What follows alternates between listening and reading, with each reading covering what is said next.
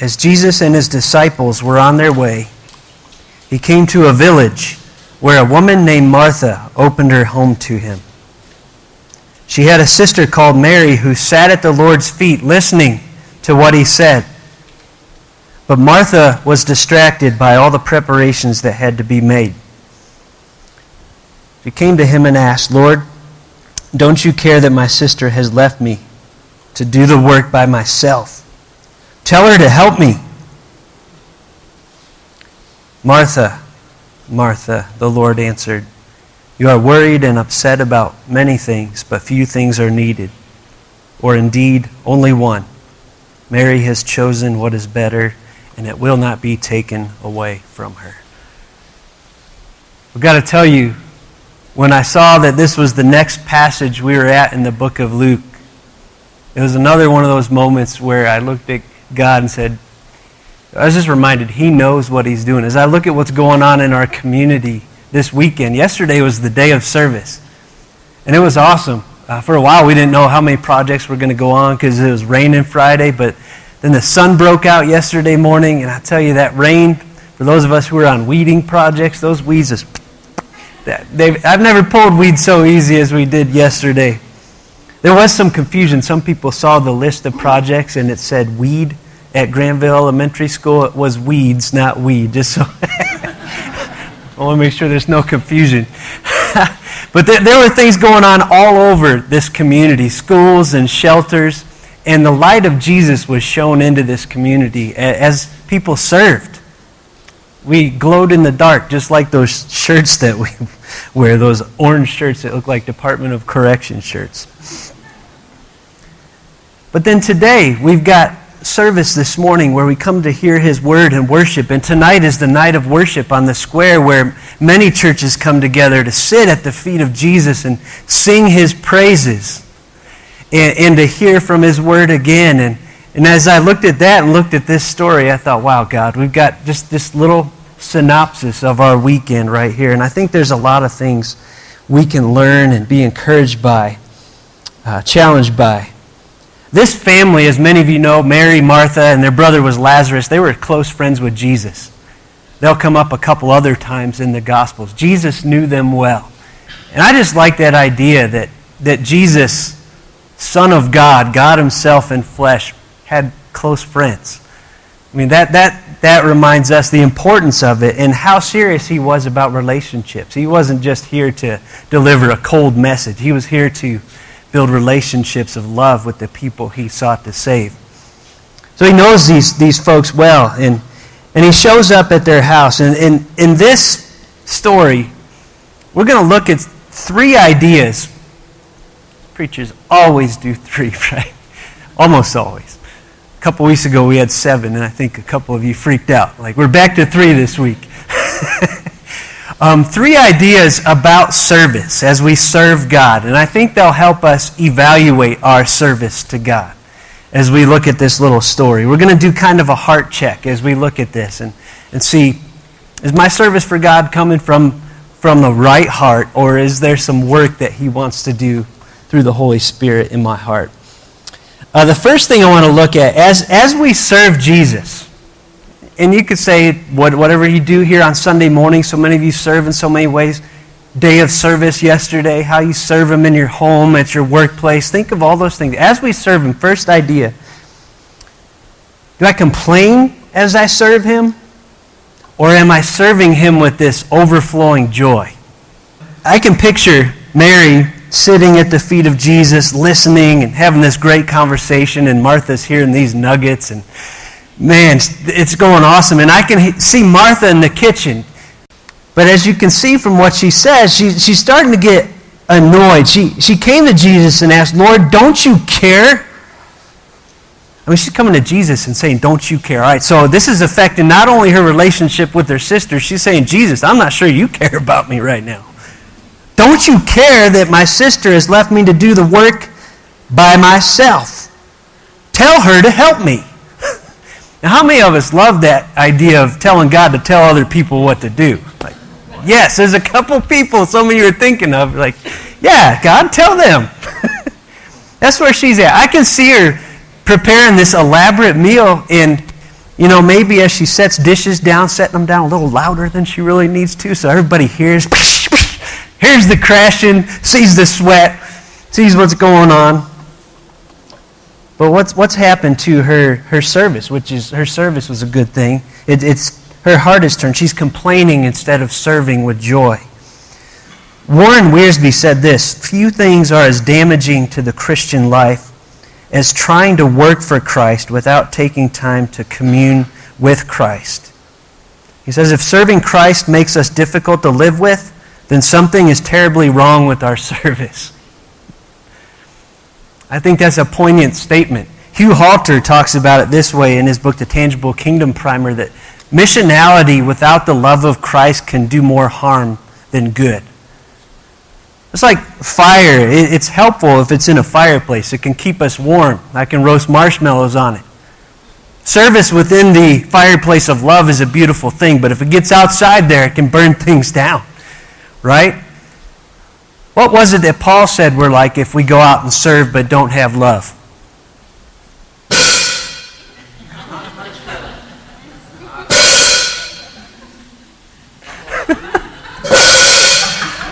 Yeah. Thank you, Bill. Bill's multi-talented. A few months ago, he walked in here in a biker vest and a bandana and did John the Baptist, modern day. How would you like that if that's all you heard all morning? I mean, 3 times is enough. It's annoying, and that's what Paul says we're like. If we can be doing all sorts of things, give all that I have to the poor, he said. I mean, he's not just talking about little things. Give my life. But I don't have love. I'm just annoying. That's some of what we're getting at in this story. Neil Anderson painted a picture of this that I thought was powerful. He pictured all the elements of our lives as spokes on a wheel. We all have multiple spokes, and you can think of what those spokes are in your life. You know, worship, prayer, service, loving my spouse, working hard, being an honest employee, exercising, eating right. You know, we've all got all these spokes on our wheel. He says what happens sometimes, we take all these good things and we keep them disconnected from Christ, right? That we just sort of go out there and try to do them in our own power and in our own way. And he says the people that do that often become very legalistic and judgmental. When we get like that, when we do all these good things apart from Christ, we know all the right things to do, and we're quick to tell other people how to do them in a very judgmental way. But we don't have the love of Christ. He says what we need to do with all of those elements of our life is make sure that Christ is the hub. That our relationship with Christ is central. And he says the people that are there, that they have that close prayer and listening and empowering from Christ, they're the loving ones. They're the ones that produce fruit with little effort because it's Christ doing it in them. They're the ones that reflect the things we read in the Beatitudes. And he invites us to ask, when you look at the spokes on your life, are they sort of just hanging out there disconnected, or are they all connected to Christ? That's the first one. Are you complaining as you serve, or are you serving with this overflowing joy? You think about that joyful attitude. I saw it yesterday. I mean, I walked around this school campus, and there are people joking and laughing, people bringing fresh-baked pumpkin squares and brownies, and people playing worship songs on their cell phones. I didn't see anybody walking around like someone peed in their communion cup. Okay? I saw a bunch of people serving Jesus with happy hearts because they were happy for the opportunity. And I'm sure if I could have gone all around the community to all 50 projects, I would have seen it there. I've seen it in our missional communities, Helping Hands in other places. When you get together and serve Jesus, you don't have to pretend like you're a martyr. It can actually be really enjoyable when it's coming from Him. It's an opportunity, it's an invitation to serve with joy instead of complaining. The second one, as you serve, are you comparing your service to that of other people? Or are you finding fulfillment in the service that God has gifted you and called you to? Watch how Martha's focus shifted from what she was doing to Mary. She came to him and asked, "Lord, don't you care that my sister has left me to do the work by myself? Tell her to help me." Her eyes are on the other people, right? And I thought about that. What would that look like on a Sunday morning here? Like if we started having an all-out feud in the different areas that serve here. Like I started coming up here and ragging on the worship team. Like, those guys and their instruments, just come up here and strum a few songs. And they just sing. What is that, you know? What are these guys doing? And Aaron says that Pastor Scott, all he does is, he's full of hot air. But I'll tell you what, we came to appreciate our gifts a couple weeks ago. We were having a missional community, and there was a song that I wanted the group to be introduced to, "O Sacred Head Now Wounded." And it was one of the few songs that Aaron had never come across. There are a few of those. I was surprised. It's like stump the worship pastor. I was like, yes, I finally got one. It was "O Sacred Head Now Wounded."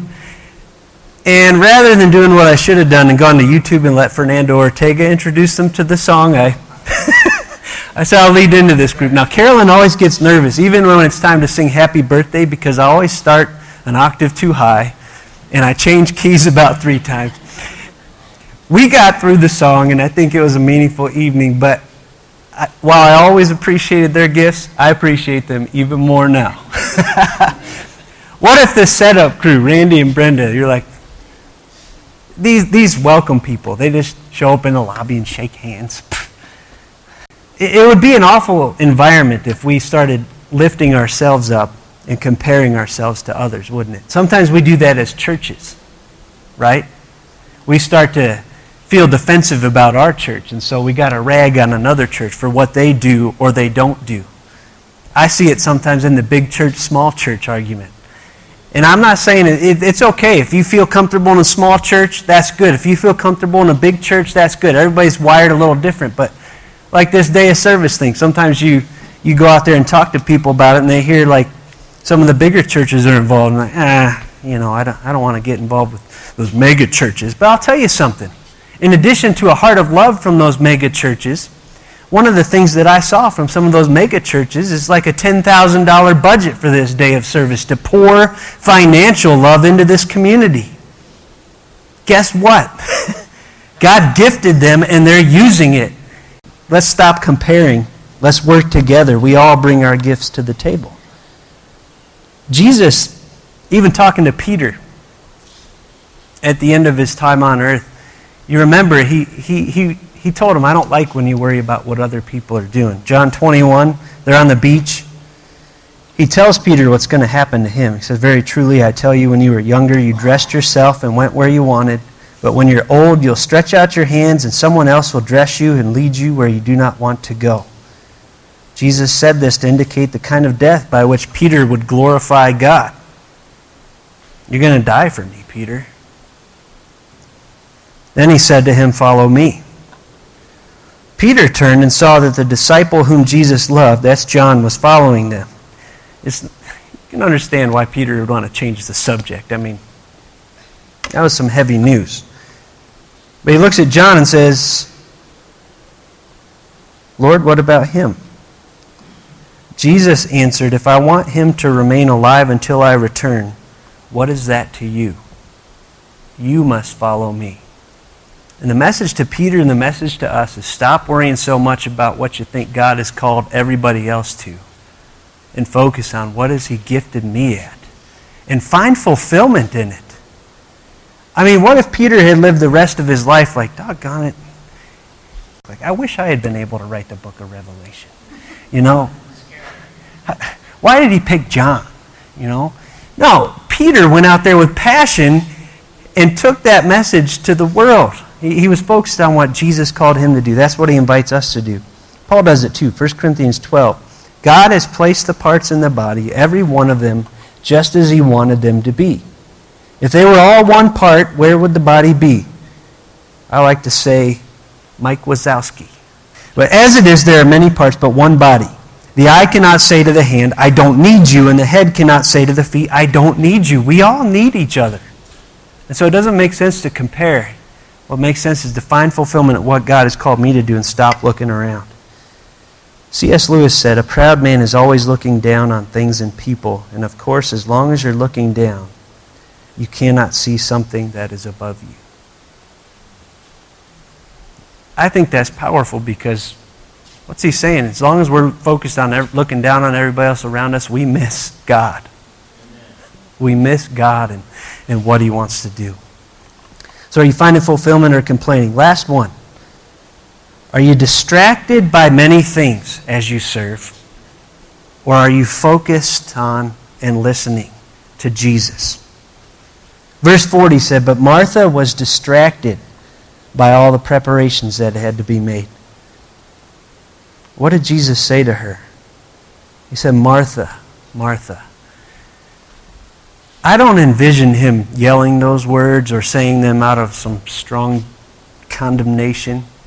Many scholars look at the fact that he said it twice means that he had a great compassion and love for her.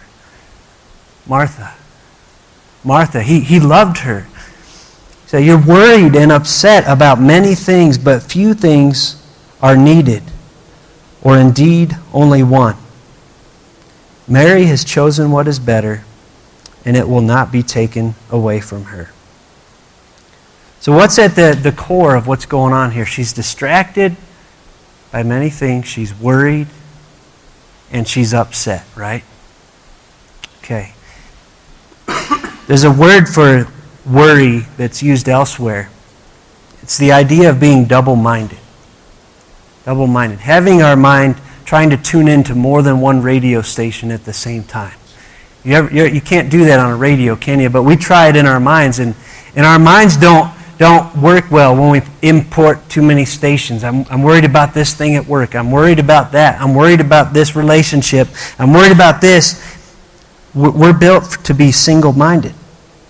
He had said this in Luke chapter 8. The seed that fell among thorns stands for those who hear, but as they go on their way, they're choked by life's worries, riches, and pleasures, and they do not mature. I think what Jesus sees here, he sees one of his disciples that he loves, and he calls to her in compassion. He does not want her to be choked by these worries. He doesn't want that for her. He said the seed on good soil stands for those with a noble and good heart who hear the word, retain it, and by persevering produce a crop. They hear the word, and they hold on to it, and then they produce a crop. Richard J. Foster, anybody read anything by him? Great when it comes to talking about the spiritual disciplines. He says the enemy majors in three things in contemporary society: noise, hurry, and crowds. He says if he can keep us engaged in muchness and manyness, the enemy will rest satisfied. One of his greatest tools. Sometimes we don't even realize he's using it. We look back at what Jesus said in this story. He said few things are needed. What is that? Most believe that the few things that are needed, he's saying, Martha, I don't need Martha Stewart, Better Homes and Garden kind of meal here, okay? I know I know you love me, but you're working so hard. You're doing more than you need to the point where you're distracted by it and you're worried by it. Nothing wrong with a really nice meal as long as it doesn't distract you, but we just need some food. Make something simple. Come sit down. Those are the few things, the simple food. But then he goes on. He doesn't stop at few things. Few things are needed, or indeed only one. The one thing is what we really want to focus on. Listen to me. Listen to me. He's saying, Martha, it is so vital. It is essential that you listen to my words, that you take them in, that you let them change you. So what do we take from this? This first one, I thought about this, and I'm like, man, I got to make this clear as a pastor. Don't stop serving. It'd be awful if I got a line of people after. I'm going to quit. I'm not going to help with the kids. I'm not going to help in the lobby. God, we need people with gifts to serve. We need everybody to use their gifts, right? Don't stop serving, but simplify it where you need to. All right? Simplify it where you need to. How do I know that he's not speaking against the service that Martha was offering? Well, think of the context that we've just come from in Luke chapter 10. At the beginning, he sent the 72 out to proclaim the kingdom of God. Right? Go and serve and spread the word. Heal, cast out demons. And then right after that, we have this awesome parable of the Good Samaritan. Be a neighbor to those in need. Right? So he cannot be speaking against serving after he's just told us the importance of it. But he would remind us that at the beginning of the Good Samaritan, when that man came, that man told Jesus the two greatest commandments when Jesus asked him. And what was the first one? Love the Lord your God with all your heart, all your soul, all your mind, all your strength. Then love your neighbor as yourself. The order is not accidental because the second flows out of the first. Jesus knows that. Jesus knows that. Morris said this.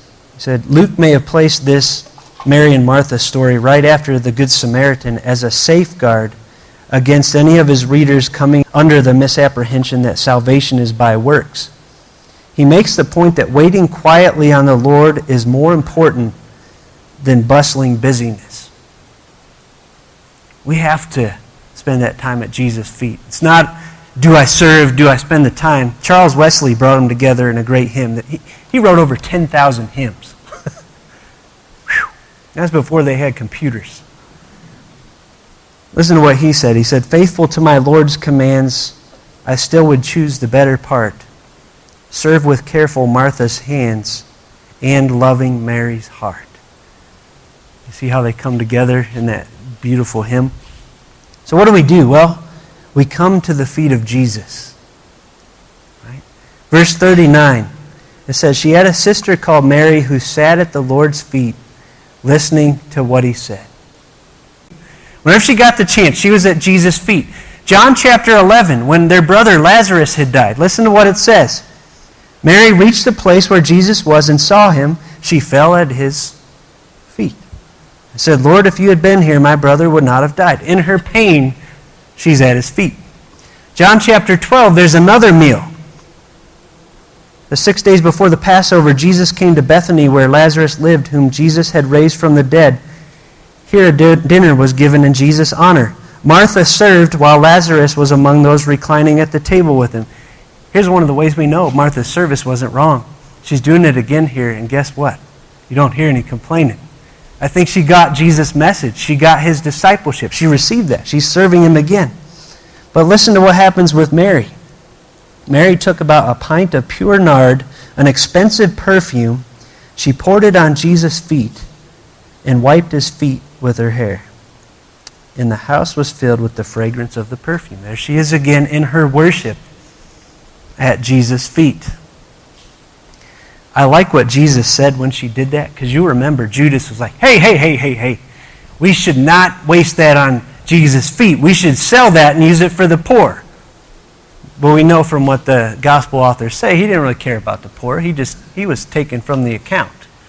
He wanted that money. But what Jesus said strikes me. John 12:8, he says, you will always have the poor among you, but you will not always have me. Now let's take this in context. We know that Jesus loves the poor and the outcast and the broken. We've seen it over and over in his ministry. We see it all through the Old Testament and the New Testament. But what's he doing? He is showing them how important it is to worship him. He's elevating that above everything.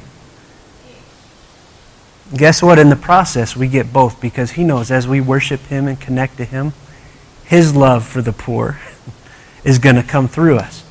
He knows if we don't love him, if we don't worship him, we may try some good things in our own power, but it ain't going to amount to a hill of beans. Remember, Jesus is the source of your Christian life. That's another key. What do I do with this? I want to do a little inventory. How many of you think that the essence of the Christian life is knowing Christian principles and trying your best to live them out? Great crowd.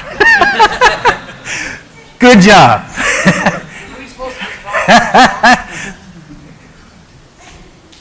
Neil Anderson says he does conferences across the country with rooms full of Christians. He'll ask that question, and most hands will go up.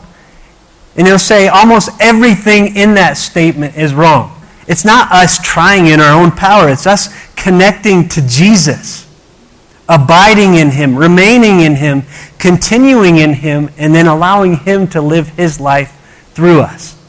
That is grace in action.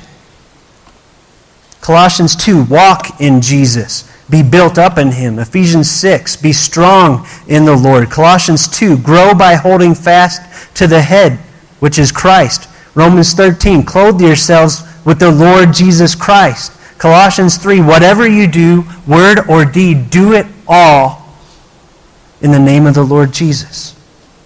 He's the source. In His own words, John 15, remain in me as I also remain in you. No branch can bear fruit by itself. It must remain in the vine. Neither can you bear fruit unless you remain in me. He says, if you abide in me and my words abide in you. A couple weeks ago, we pruned our tree in the backyard because I like those trees where you can walk underneath them. And some of the branches were kind of low. So I cut them off and threw them in the back of my truck. And I was going to take them that day, and then something happened, and then something else happened. And so like a week or two later, I'm like, okay, I better finally take these things to the dump. Those branches looked a whole lot different than they did when they were on the tree. There's some ugly, gnarly brown leaves hanging on there. When I drove down the highway, the people behind me, I'm sure, did not appreciate it because they're just flying off all over the place. Why did those leaves die? Because I cut those branches off from the source of life. They were no longer good for anything. Jesus says the same about our life with Him. Neil Anderson says, abiding in Christ's words doesn't simply mean that we think about propositional truths concerning Jesus. It means we let His truths help us to more fully come to know and treasure Him as our personal truth in life. It always comes back to Him. It goes beyond ideas and thoughts and do this, do that. It always comes back to Him. Meditate. It's an important part of the Christian life. Sometimes the word makes us cringe because we go right to Eastern religions and we think of emptying our minds, right? Biblical meditation is a whole different animal. But we know it's biblical. All right, listen to these verses in the Bible. Psalm 63:6, David said, I think of you upon my bed and meditate on you in the watches of the night. Psalm 119, he says, my eyes are awake before the watches of the night that I may meditate upon your promise. As for me, I will meditate on your precepts. So what is biblical meditation? Howard Hendricks had a way of saying things that just really hit home. He said it's chewing the cud. How many of you grew up on farms? Anybody with cows? A little bit? They got a nasty process most of us know about. They eat their grass, they swallow their grass, then they barf up their grass and chew on it some more.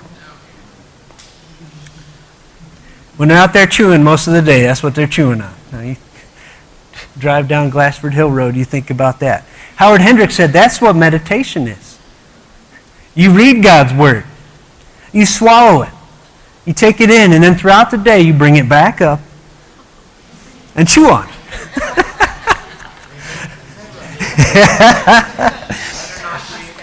It ain't pretty, but you won't forget it, right? I also think it's important to listen to the Spirit who He gave us. Jesus promised that the Spirit would remind us of all things that Jesus has said. And Richard Johnson gives a great exercise. There's nothing magical in this. I don't want you to think there's anything magical or kooky we're multidimensional beings, and often what we do with our bodies and our minds affects what goes on in our soul and our spirit. Okay? There are different postures of worship. Sometimes when we raise our hands, that's a way of just showing our awe of God. We fall on our face, our humility. We kneel down, again, our humility. We clap our hands, our celebration. We're multidimensional. He has this exercise that he calls palms down, palms up. If you're looking for one more tool as to how do I meditate, how do I sit at the feet of Jesus, I like this. He said, sit down, put your palms down on your thighs in a picture of letting things go. They're upside down because you're letting things go. And he gives this example. Lord, I give to you my anger toward John. I release my fear of my dentist appointment this morning. Amen. I surrender my anxiety over not having enough money to pay the bills this month.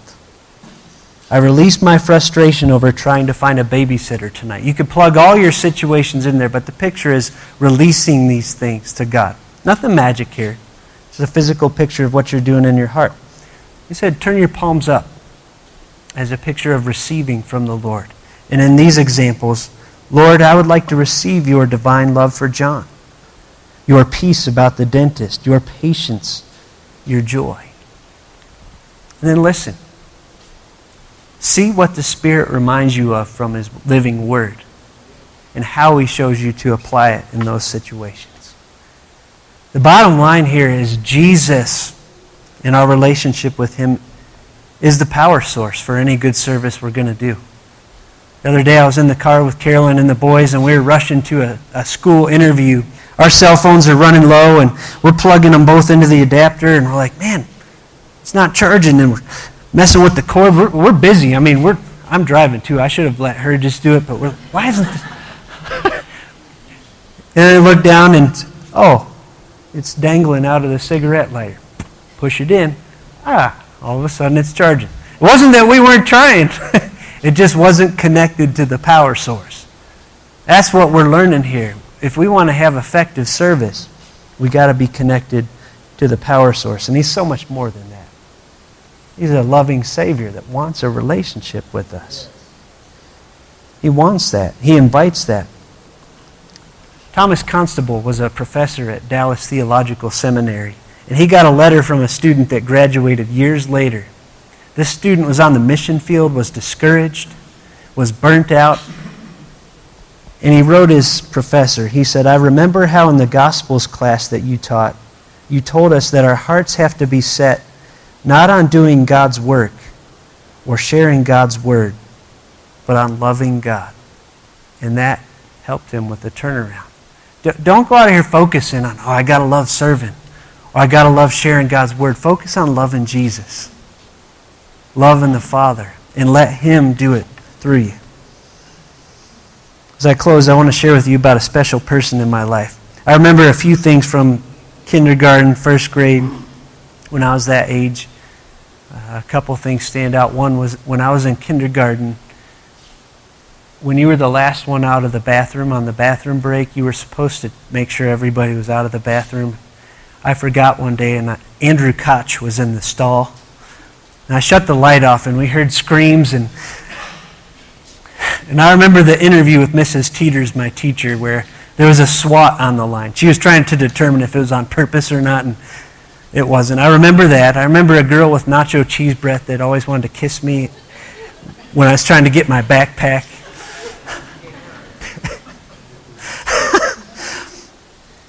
But I remember more than anything that I had some awesome teachers. It was a Christian school in Ohio. Mrs. Teeters, to this day, connects with me on Facebook and sends words of encouragement and prayers. My kindergarten teacher, and just this morning she posted this, and I thought this was a fitting close to where we've been today. She said, the shepherd calls his own sheep by name and leads them out. He goes ahead of them, and the sheep follow him because they know his voice. That's from John 10. And I'll make her prayer in her Facebook post, our closing prayer this morning. You bow your head and close your eyes. Dear Jesus, our shepherd, while we make special time to worship you every Sunday, let us not forget you on other days. May we this day be blessed as we receive your word of hope.